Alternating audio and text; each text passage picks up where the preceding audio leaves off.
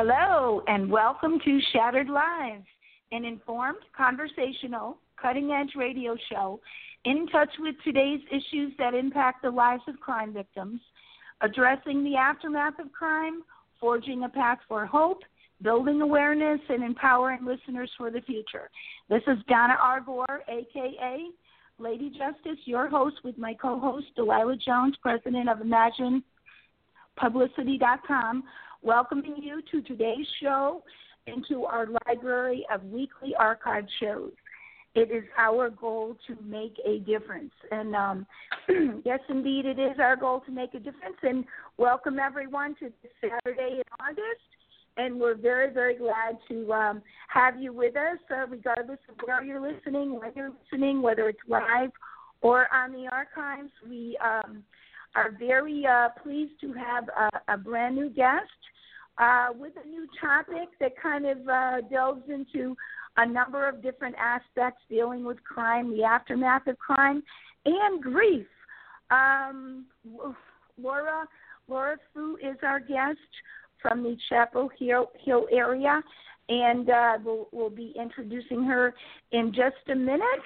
And our topic with regard to Max Kolb, who was her very dear friend, her boyfriend. But before we get into that, I want to say good morning to the captain of the ship over at ImaginePublicity.com, Delilah. Hi, how are you? Good morning. It's great to be here on another beautiful Saturday morning, afternoon, whenever anyone is listening. It's great.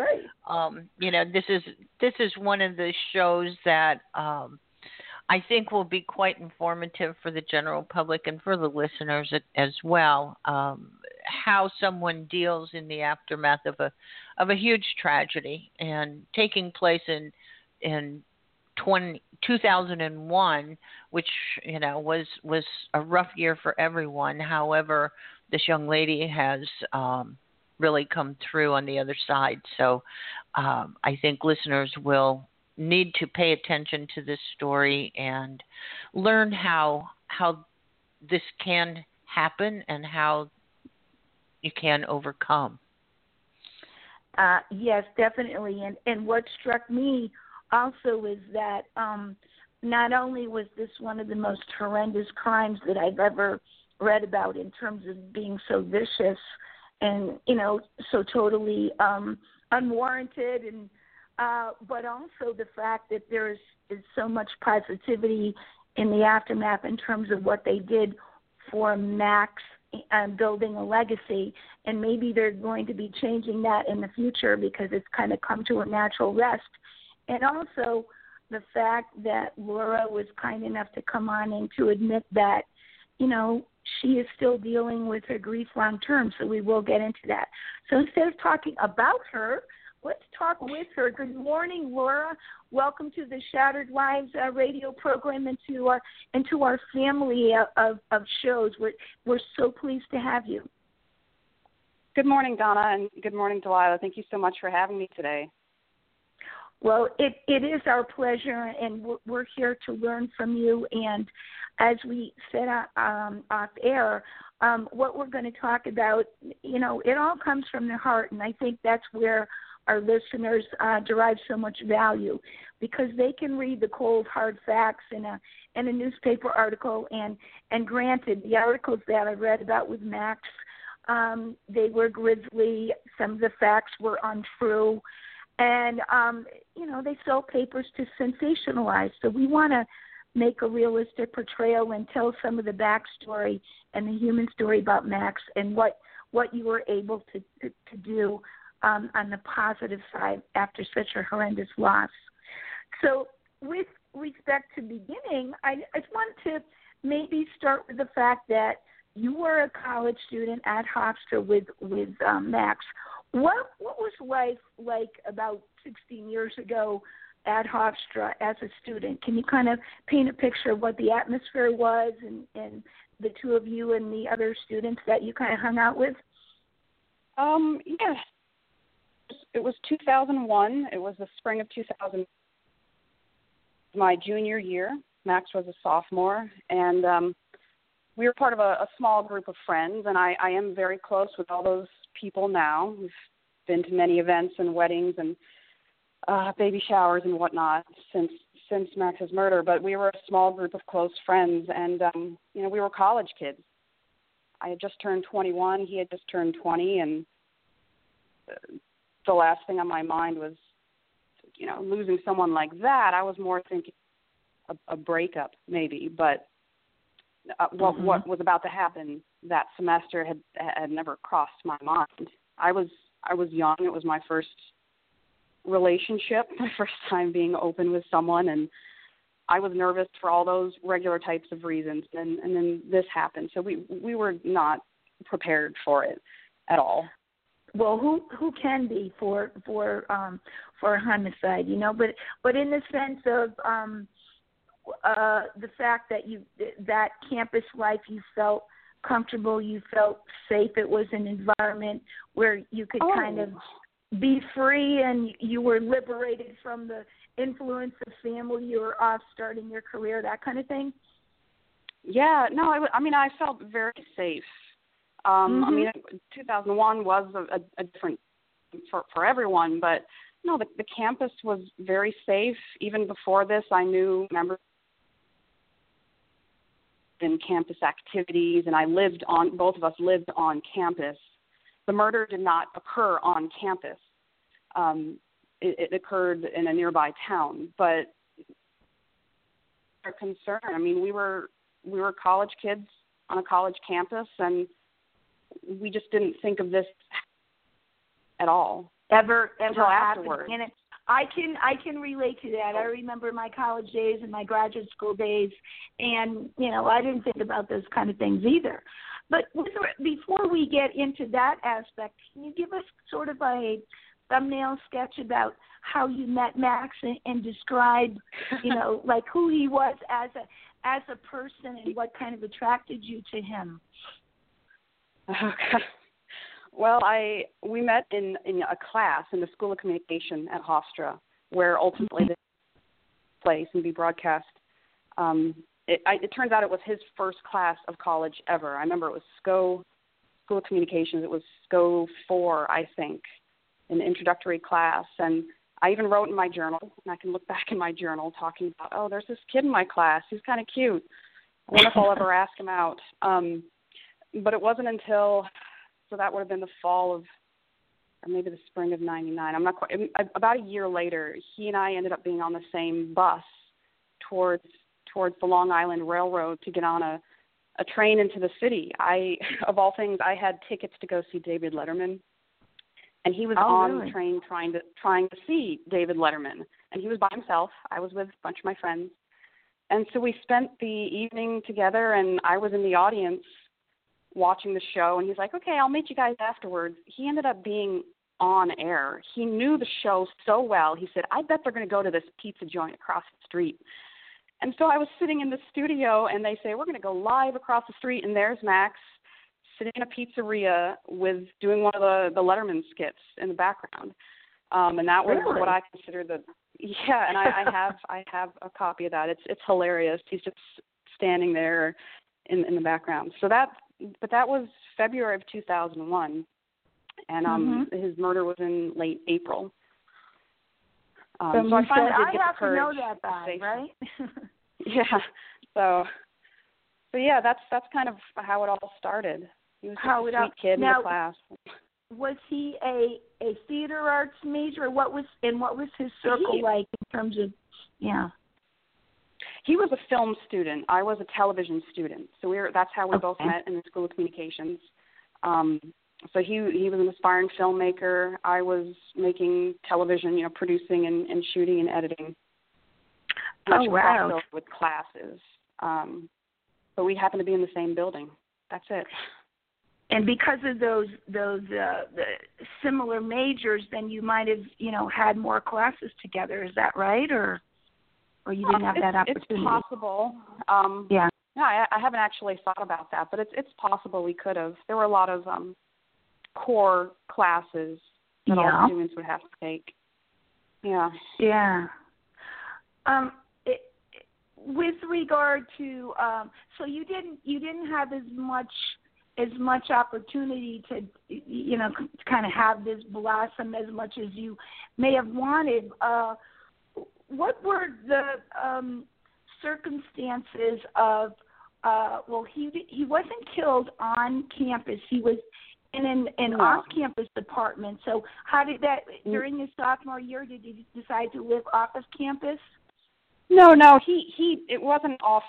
It happened in a hotel, actually, and I don't even know all the details of it, as I was not family, so I've never received all the details other than what I've heard in the news, really. Right. But he, from what I understand, there was another student who used to live on his floor the previous year, and I had never heard of him until after the murder. But he had asked Max if he could talk. Max was a great listener. I would call him or knock on his door at all hours, just saying, "Hey, let's hang out." So apparently, what happened is he got a phone call one night from someone he somewhat knew, who said, "Hey, I'm having a bad day. I need to talk." And he brought Max off campus to a hotel in Hicksville, Long Island. Somehow along the way, he was slipped a what I've just described as a date rape drug, and he was unconscious. And in that time, he was, I don't know the details, nor do I want to know, but he was assaulted and stabbed to death in the hotel room. Brutally killed, right. I can't imagine. And I know that in reading, some of the accounts, I mean, there was a rumor that there was a past made in terms of, potential, the perpetrator might have been gay. But that ultimately, from some of the articles I read, through evidence, that was totally unfounded. And that later on it proved that this was purely a thrill kill, as what they described it, correct? I mean, this guy came from an affluent family, and he wanted to do it for the hell of it. Yeah, and I have heard both sides, and there's part of me that always really, I do want to know what transpired in that room that night. But for the first several years, the story that I had that was in the news, where you've probably read it, was that Max declined a sexual offer from this man, and in some fit of rage, he attacked and he stabbed him to death. And for years, I carried that on. I mean, all I could think of is the last thought he had was me. I don't know what, but thinking, no, I don't want to. There's this woman in my life. That's what I always thought. Yeah. But years later, I did hear that there was some drug found in his system, which means he would have been unconscious. Right. So I really don't. I don't know. I haven't been able to go that extra step to find out. Well, those kind of statements sell newspapers, and that's when I read that, I always take that with a huge grain of salt, because anything they can use, they will, whether it's true or not. And with regard to, he seems, it sounds like he was the kind of person who would kind of drop anything to help somebody, right? And, here's this person he essentially barely knew, but, I want to talk about this personal issue. And so he would go to somebody and try to assist them, right? That's the Max that I knew. I mean, he was there for me in so many ways, just to talk, just to be there. He was always present. He would always make himself available and accessible. And I mean, things were fine. We had plans.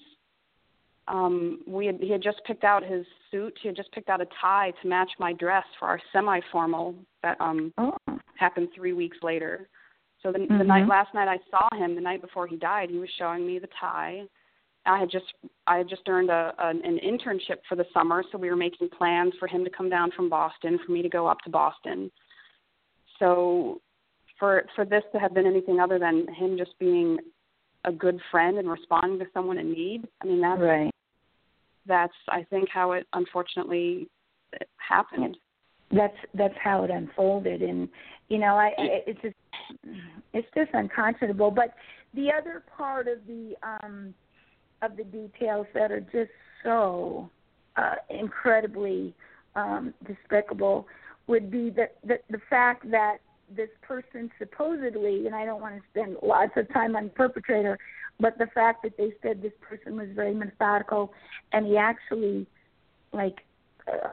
buried him 3 different places before they put the time together. Can you go through that a little bit?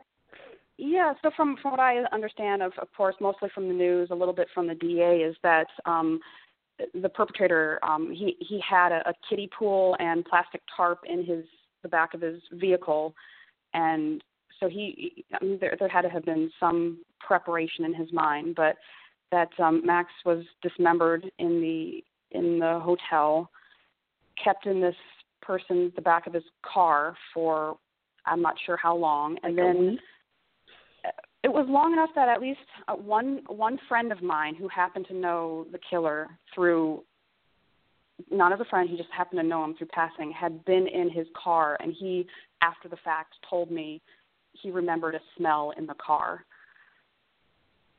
And that's kind of a side note to that fact, but I know that Max had been kept in the back of his vehicle and then moved to a storage unit, a storage center somewhere on Long Island before being buried in the perpetrator's backyard on Long Island, I think in Long Beach. Like near a barbecue or something. I mean, just in terms of the planning of that and doing all that, and the fact that nothing was, I understand from the hotel room, like there wasn't that much blood, or nobody thought to call the police. They just thought, oh, well, we'll just clean this room as usual. I mean, I don't know. Circumstances had been different. What do you think about that, Laura?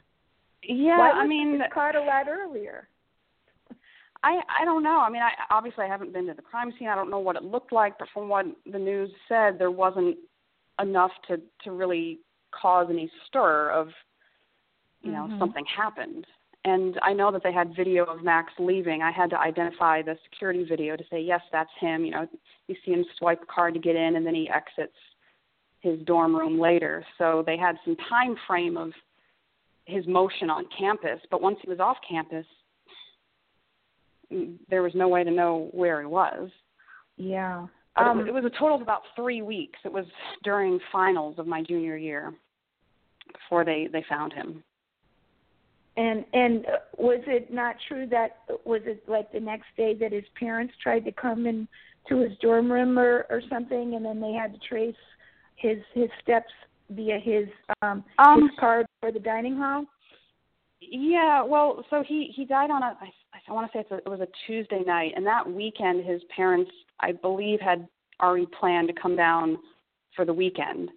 I had reported just campus safety that something was wrong when Max didn't show up for class Wednesday and didn't return my calls, but it apparently wasn't enough to make anyone worried. It was just a college kid who didn't show up to class. But when his parents came that weekend and said something, it wasn't until that Saturday that public safety and Nassau County Police started to get involved. So campus security didn't do anything until, several days later on that weekend, maybe? I don't want to say they didn't do anything, but I do recall it was something to the extent of, it's been 24 hours and he hasn't been to class. That's not enough to be a missing. I don't. Yeah. Public safety was amazing for me. I used to go there. It was a safe haven for me. They were amazing. But in the first several days, he was just missing. Right. We never thought it would come to this. Part of me actually thought he was on one of those reality shows he loved so much, and he was going to top out on candid camera or something. You thought he was off doing his thing in terms of part of me thought he was going to pop out at the semi-formal that he didn't go to and surprise me. Because he was kind of a flashy guy in that way, huh? Doing these kind of crazy things. He was a thoughtful person, very creative and very entertainment-driven. He loved television and movies. So I didn't think his being missing would turn into his murder. Yeah. I just didn't think that. No one is ever prepared for that.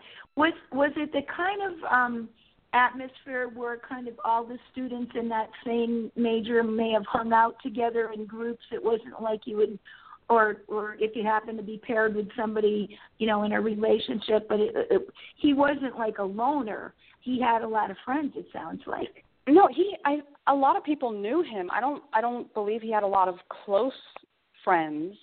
Mm-hmm. I mean, in the time that I knew him, I didn't get to meet many people, but anytime we did something, he never had trouble striking up conversations or hanging out or being comfortable with a new group of people. Mm-hmm. He wasn't, a flashy, crazy, outgoing person, but he seemed to be just everyone's friend instantly when they met him. Wow. It sounds like he's pretty charismatic.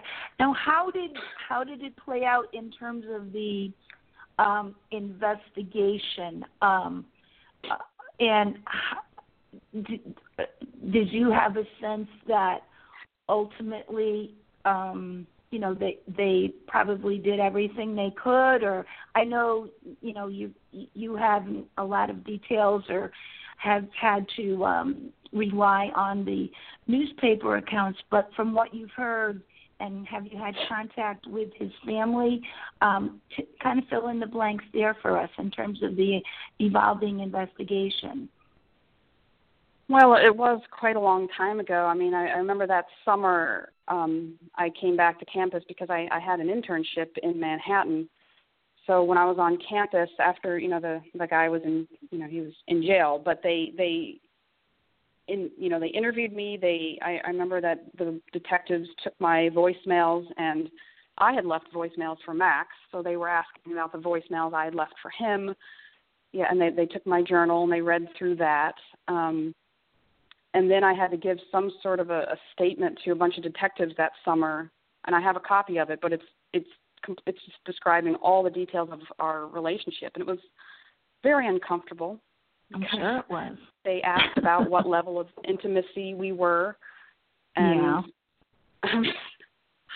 for the first time to have to tell that to a detective, a very private thing, but it was, I don't know exactly what they needed it for.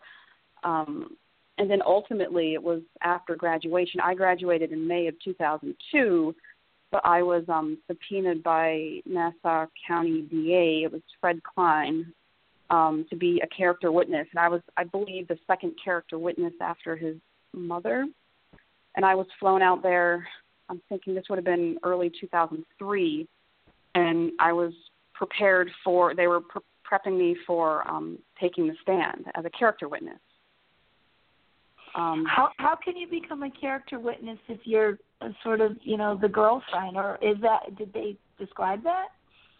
Well, I had been told it was something about being a character witness, that there were no witnesses to the murder, but they needed to have someone to describe who the victim was. And I was somehow selected to be that person. But it never happened ultimately. And I just don't know all the details. I found out when, I think it was someone from the New York Times called my cell phone and said, how do you feel about the plea bargain? That's how you learned? Yes. Wow. So, I called the DA and they said, yeah, there was a plea bargain. There's not going to be a trial, and he ended up getting 30 to life. And that was it. I went out there for a sentencing. The only time I've ever seen his killer physically there, he was in the room. But that was it. I didn't get up. I didn't talk. I didn't do anything else. And that was maybe 2004. Did you do a victim impact statement? I was not asked to. I don't know if that means I wasn't given the opportunity or if I just didn't ask, but no, I did not. It sounds like maybe they did not inform you of your rights, which is so disheartening, that you didn't have that opportunity. And from what I understand, this perpetrator, this was supposedly his first crime, and because maybe the family was affluent, they somehow worked a deal so that ultimately he would have gotten life in prison had they not gotten this plea deal. Is that right, Laura, to your understanding? I don't even know. I don't know. I'd have to call the DA and look through all their papers. Part of me, maybe it's because I'm trying to forget it. Maybe it's because I never knew to begin with, but I just don't know any of those details. Mm-hmm. Well, how do you, maybe this is a good juncture to ask about this. You don't know certain details, and it's kind of served as maybe a personal protection. But yet you perhaps, in order to get resolution emotionally, and I don't mean closure, but resolution to this particular chapter, what do you feel you would need to know to be able to kind of put a resolution on this chapter? What would make you feel a little more comfortable? Would it be ultimately in the future maybe sitting down with the DA and having a little more information, or being able to touch base with his family, Max's family? What would make you feel a little better about this? Because I know it's very unsettling for you, and there's so many unanswered questions. Have you thought about it from that angle? Yeah, well, I am very close with his family, his father especially. I see him. I write to him a lot. I think the last time I had dinner with him was maybe a year or two ago. So I'm close with with Max's family, but I have thought about, and I've even gone as far as calling the Nassau County DA's office to seek permission to look at the files. Mm-hmm. And the last time I did that was maybe 4 or 5 years ago, and the response, I was on the phone with them, they said, yeah, your name is in the case files, so you have the right to come look through this. Would you like to schedule an appointment? And I hung up the phone. That's as far as I've gotten. And that was 5 years ago. That was at least 5 years ago. I think there would be resolution just to know exactly what happened, like what transpired. And I don't even know if we'd know if it's true, because it was just Max and his killer. So how do we know what really happened? But like, why did he go out there? What did they talk about? Or like, I don't know what happened at all. Right, and that's kind of what's really bothering you. I mean, they might be able to share some more details that you did not know, or this is our best hypothesis kind of a thing. But so this is at least 5 years later. So what would be your personal goal in the future if you want to like address this? Would you have a very trusted friend or somebody that would go with you to be able to do this, or your mom or somebody like that? I haven't thought it out that much. I have a close relative, an aunt of mine she happens to be a lawyer, and she's like a second mother. But if I ever needed to do this, she would fly out there in a heartbeat up to New York to sit with me. But I think I would like to have a friend of mine. And every friend that comes to mind is someone who knew Max, too. So it's, a friend of mine, but someone who went through that semester with the rest of us. I would like to be there. But I haven't gone as far as asking someone if they would do it. Because if I were your friend, I would do it. But I've thought about, I don't know how it would work. Would it be a box of photos? Would I accidentally see a photo that I really don't want to see? Or I don't even know how it would work. Right. Well, I guess you'd have to have other conversations with the detectives, or in terms of what they have to offer. Maybe your aunt could say, Delilah, in working with all the different people that you have you ever encountered this kind of scenario where somebody really wants to go and sit down with the people that were involved in the case and weren't sure about this? Do you have any comments to lend?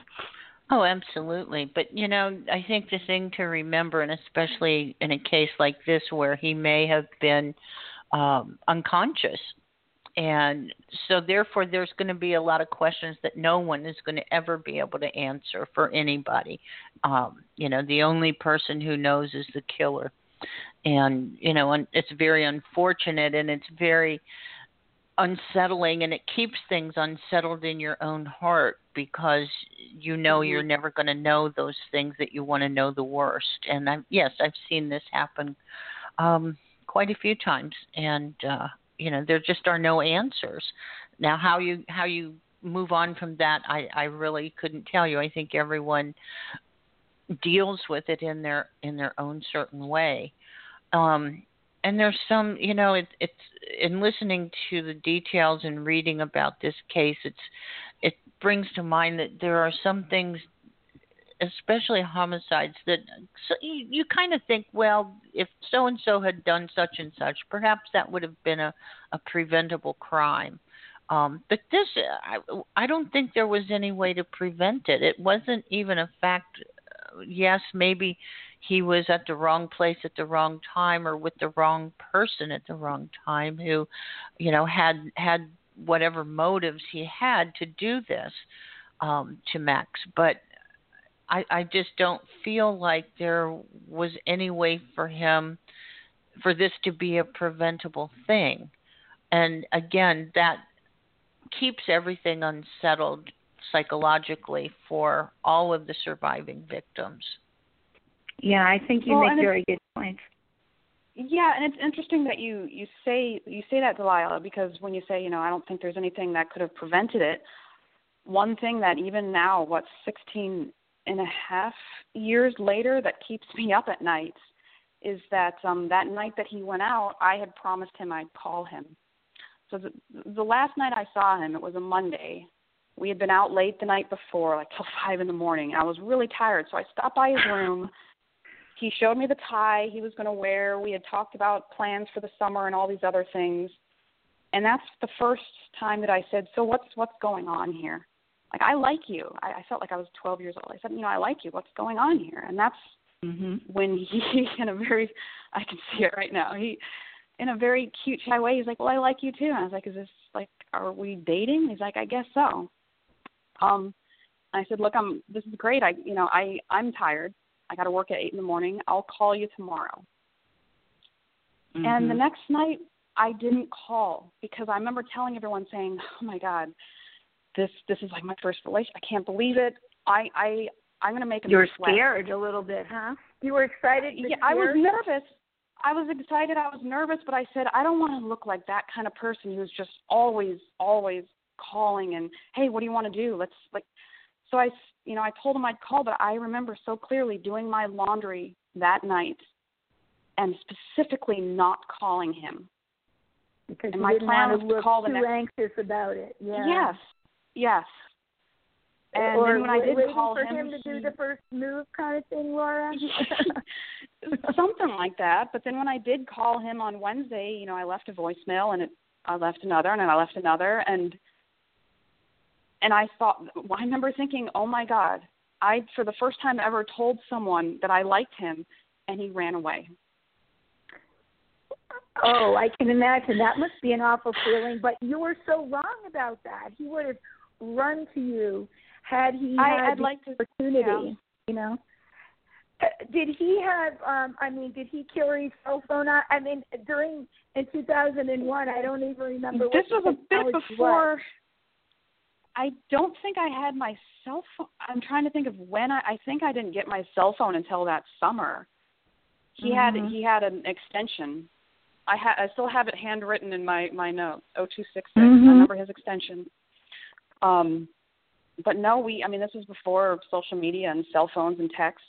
Oh my God! So he wouldn't have even been able to, but in the throes of that. But he was unconscious. Had he been conscious, maybe he would have been able to fight back or something. But what strikes me about this too, and being a homicide survivor, and I'm thinking about it today because it is my dad's. It would have been his 84th birthday today, so it kind of strikes my heart. And thank you, Laura, for talking about this topic, because I feel like I'm doing something in memory for my dad, too. But anyway, I'm sorry, I digress. In terms of thinking, if only I had made that call. And also the other thing is you didn't have a chance, and this is what I think about with my dad, you didn't have a chance to say goodbye, Yeah. So those two things as well. And, so get that out of your head that, he felt like you were chasing him. It wasn't that at all. And if only you had known, you would have, run a marathon to go down to that apartment or whatever it was.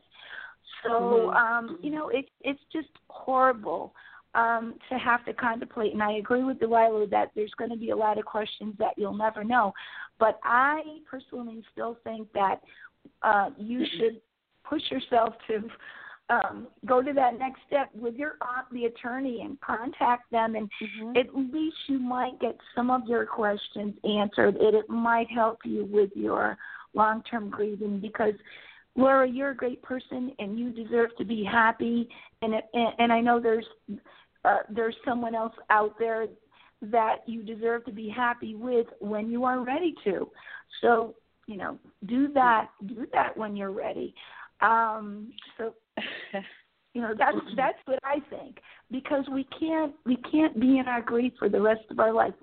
We fortunately, our heart can love more than one person. And I just think certain things are not giving you the opportunity to embrace that opportunity. And you will always have those questions in the back of your mind, but there might be some questions that can be answered. So anyway, that's my speech about that. What I would like to get to, and we have about 23 minutes or so, just to let you know, time check for the TV major. I want to get into what was the outgrowth of this in terms of what evolved, the really, really cool thing that evolved out of this, knowing that he was in film. There was somebody came up with this idea about doing a telethon and scholarships and a wonderful thing that went on for 16 years. Let's talk about that aspect. Yeah. So as a senior television student, it's almost like your thesis. Your final project is you pitch an idea for a show. I mean, whether it's a news show or a court TV show, whatever it is. So we're talking, 3-4 months after he died, and I'm working on preparing for my senior year, and Max's parents had already established some type of scholarship in his name. It was just a general film scholarship. And I don't remember all the details of how it happened. My advisor tells the story better, but I guess I came up with this pitch, and I said, okay, we're going to do a live telethon in the studio here, and we're going to have all these live performers and people answering the phones, and we're going to collect money for the scholarship, and all that money goes to other film students in Max's name. What a great idea. In reality, it was kind of a selfish way of me. It was me grieving. I wanted everyone to know that Max was an amazing person. He was a great filmmaker, and I loved him very much, and I wanted his name to be everywhere. And it was my project. I had to do it for school. So I was somewhat very focused on that. And then ultimately it turned into an annual, it's been sometimes described as a capstone production for Hofstra School of Comm, and it lasted 16 years. The first show was 2002, almost a year to the day after he died. And the last show was this past April of 2017. Wow, that's just incredible. How does that kind of a telethon? I mean, we all know of the telethon for different types of disabilities, like the Jerry Lewis telethon and all of those. How do you coordinate something like that? And how did you do this process? I don't know. I mean, I was still in college. I honestly don't know. Grab entertainers off the street? I mean, in terms of we say. Well, the first year, a lot of the performers were. I performed on tape. I'm a violinist, so I played my violin. A lot of the other performers the first year were people who knew him, or classmates of mine who knew me, and they volunteered and said, "Hey, I play the guitar. I'll contribute to this." And all the people who are answering the phone, and I have photos and video of it, they're all of our friends. I have photos with me, Max, and these people, and those people were answering the phones. They were donating money. They were performing. And so it didn't seem too hard that first year. It was just all of us coming together to grieve on live TV for a good cause. And somehow along the way, my advisor, Dr. Gershon, said, let's do it again in 2003. Let's do it again. And it just happened every year, and it got bigger and bigger. They would have 3 producers. They'd have assistant producers. Their crew list for the last show is maybe 4 times the size of what I had. Really? I mean, it's just incredible what it became. And they had their own website. They had their own social media channels. It was just incredible how it turned into this actual production. But that first year, it seemed easy because we were just doing something out of our own heart, out of our own feelings.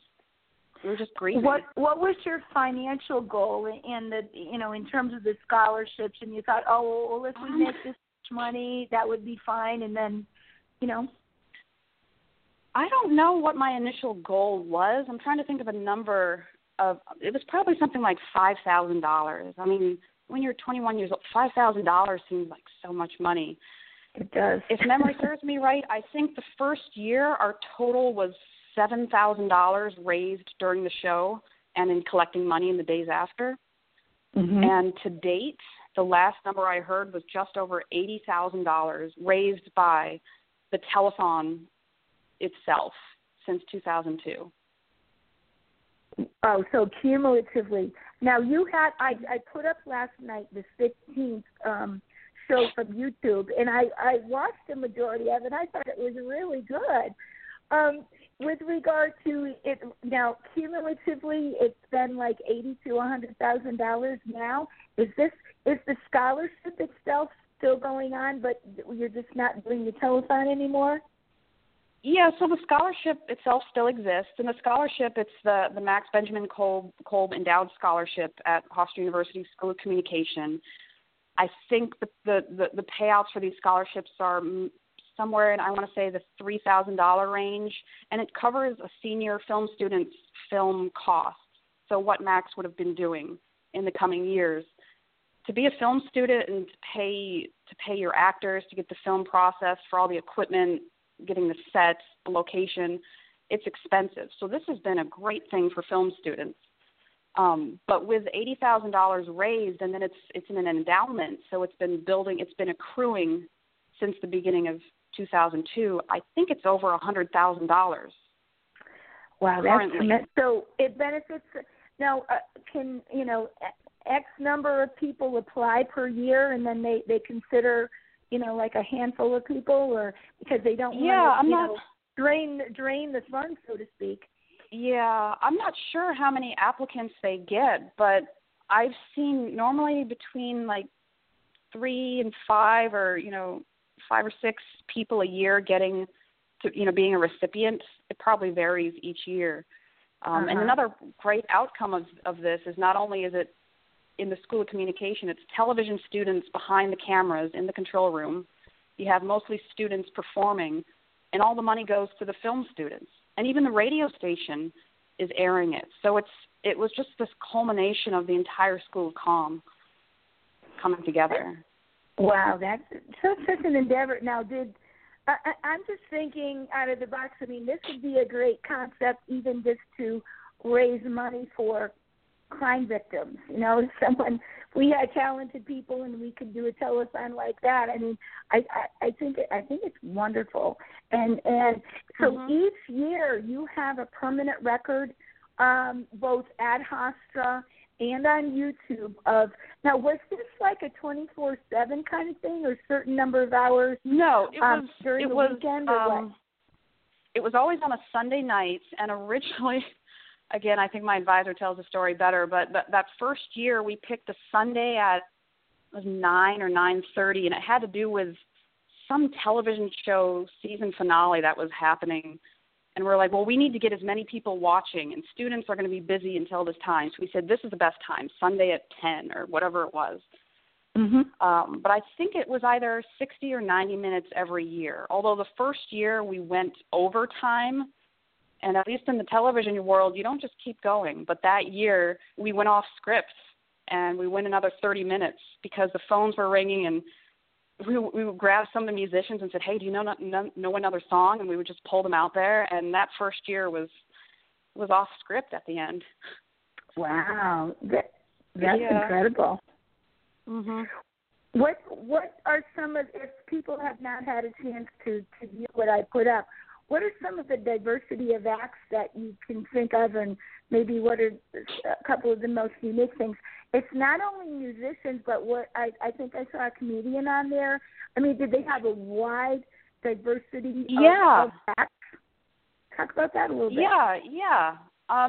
Yeah, this year they had a comedian, and they had someone that did some rapping, and they had acoustic singers, and then some live rock bands. They had dancers this year, some pre-taped things. My year I did violin. We had a lot of guitarists. We had a piano, a grand piano in the studio. So we had some pianists come in, at least the first year. We had a tap dancer, some poetry readings. They've even aired films. So we did air parts of Max's unedited class film, and then they would air films from the student recipients of the scholarship too. So it was a live show, but with some pre-edited videos during it. Yeah, wow, that's tremendous. Tell us a little bit about this film that he did produce. Did it ever come to fruition that it was, available for the masses, and what was it about? No, I don't think anyone ever edited it. I still have the script. I was his script girl. He wanted me to be the lead female role. So it was for his sophomore class. It was a silent black and white short film called Blinding Heather.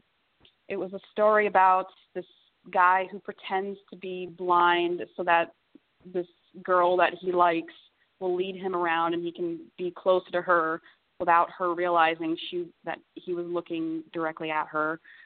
And then in the end, she finds out that he was lying. But then in the end, everyone was happy. But we filmed most of it, and I declined his offer to play Heather because I didn't. She had to kiss this guy, and I said, I'm not going to kiss some guy in front of the guy I like in his film. So I played a script girl. I was there just helping him out with when he was filming it, but he didn't edit it. I do have the raw footage from it. It has been developed, but I just have the script and raw footage. Well, I hate to say this, but being a disability advocate and working with people who are blind and visually impaired, I wonder how that would have gone over. But I can see from the other side of it that it was sort of a creative way to grab someone's attention. But, you have, I guess when you do these film projects, how do people come up with, when you're in that kind of a major, is it just kind of whatever pops out of their head? Yeah, I'm not sure how where the spark for that creativity would originate, but and I wasn't a film student, so we didn't have long form projects like that to put together. I don't really know where it all came from, and I haven't looked at the script in years, if not 10 plus. It's been a long time. So I don't know how it came to be. Do you feel that he would have been very, very pleased about the telethons and the aftermath of what came through? I mean, what would he have wanted you to do in terms of his legacy? And maybe, I know we talked a little bit off air about what could be for the future. Do you have any ideas? Yeah, I do think about how Max would have reacted, like what he would say to everything that we've done. And he was such a humbling person. I think he would be embarrassed somewhat that his name is like, you go to, it's the old Dempster Hall. It's renamed, it's the Lawrence Herbert School of Communication. But if you go into that building, everyone knows Max's name. They may not have known him and known all the details of who he was, but everybody knows his name. And in some way, I think he'd be like, Fu, what? Because he always just called me by my last name. Like, Fu, what are you doing here? He'd be very grateful, why are they doing this? It's embarrassing, huh? yeah, he'd be like, oh my gosh, my name is everywhere. But I think he'd be very grateful, and he was just such a helpful person that to know that these other students are able to be successful doing what he loved to do, making films, because of it, I think he would be honored. I know he would be honored. Yeah. And sure. yeah, the telethon, we had the last one in April of this year in 2017. We didn't think it'd go on this long.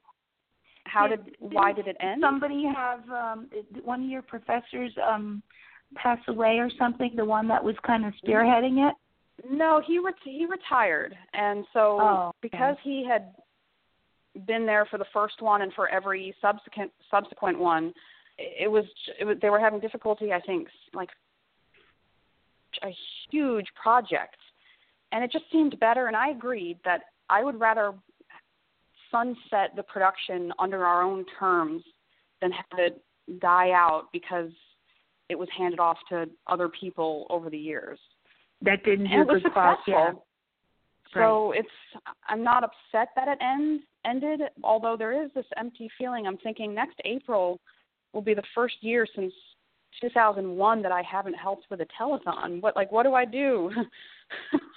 Well, you have a few months to think about your next project. Yeah, we've If talked you about have time. trying to do something, but there's no plans for anything else, just a lot of friends and other people connected to 16 years of the telethon who want to continue supporting the scholarship. So I'm hoping something else comes up. Well, that's the beauty of it, too. And another side of homicide is that you're immersed in this life you never thought you were, but there are so many friends that you meet as a result of this horrific event, and they become family, or you have a commonality there, and you do something positive, and that's what you have, this 16 years. But can you tell us a little bit about what you are doing now personally, professionally? Because I'm not sure that you are still in that same field. Aren't you doing some other things as well? I've kind of jumped around here and there since graduation, but after college, I went back home to Michigan and I worked in television news production, directing and editing, and ultimately I ended up going back to school and I earned a master's in library science, and I've kind of combined the two, and I work with digital asset management and media management. So I catalog. I don't put books on shelves. I put files in the right server space.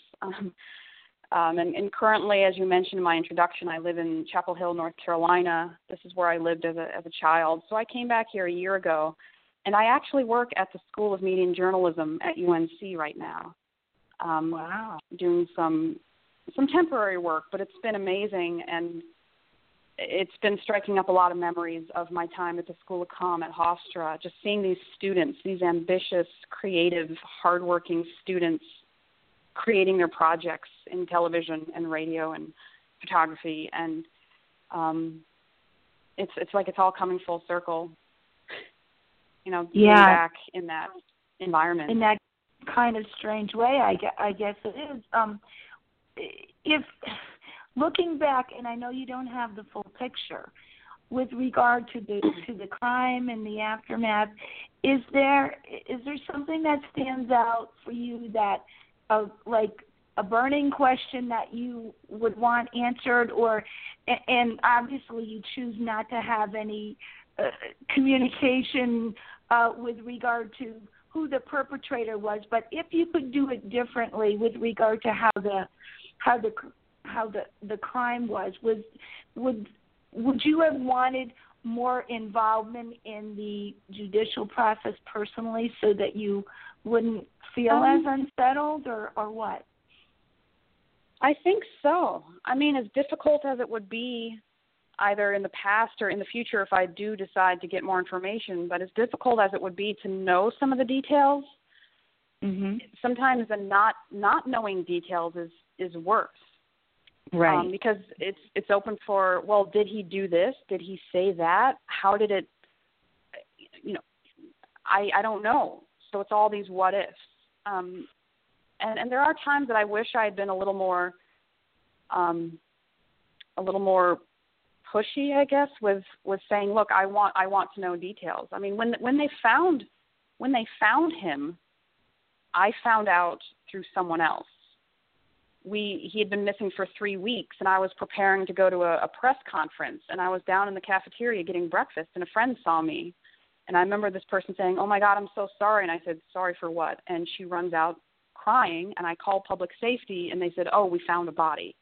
That's how I found out. And I do wish I had been a little more, maybe stood up more and said, look, I want to know, but I didn't know what was going on. I didn't realize what could and couldn't happen. Right. So it's, yeah. The way we're notified sometimes, I mean, we read about ours in the newspaper and had to call the police. So, there are so many horrific ways that this happens and should never happen. And in hindsight, yes, you kind of wish you would have been a different kind of person, but you're totally unprepared for that. But I still think that the future is your opportunity, and when you get your wherewithal together and you have, you make the time to do that, I know that you're going to do that, and I just feel like there are great things to come in the future for you, because it sounds like you're embarking on a really good career, and yet you're still staying in touch with these people that were so important to Max. And it is a really wonderful thing. I mean, do you feel as if 30 years was justice in your way of thinking?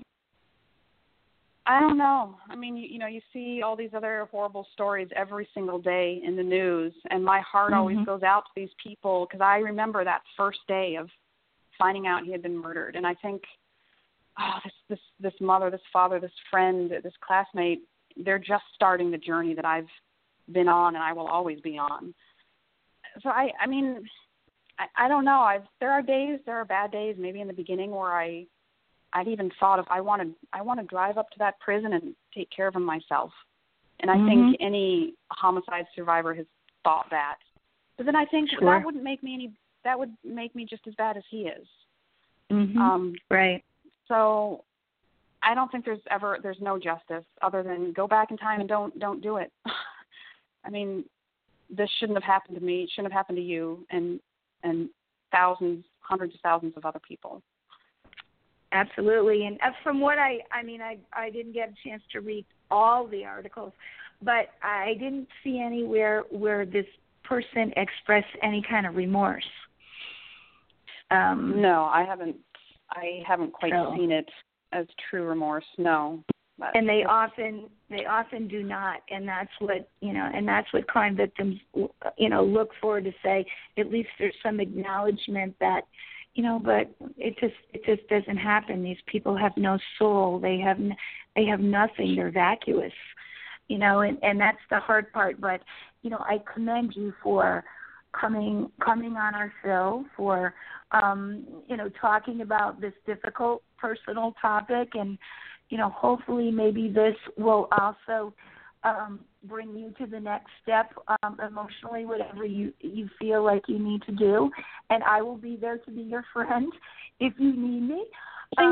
Thank you, Donna. You've been amazing. Thank you. You're welcome. And we'll have this show, and we continue to feature people like you to tell our inspiring stories.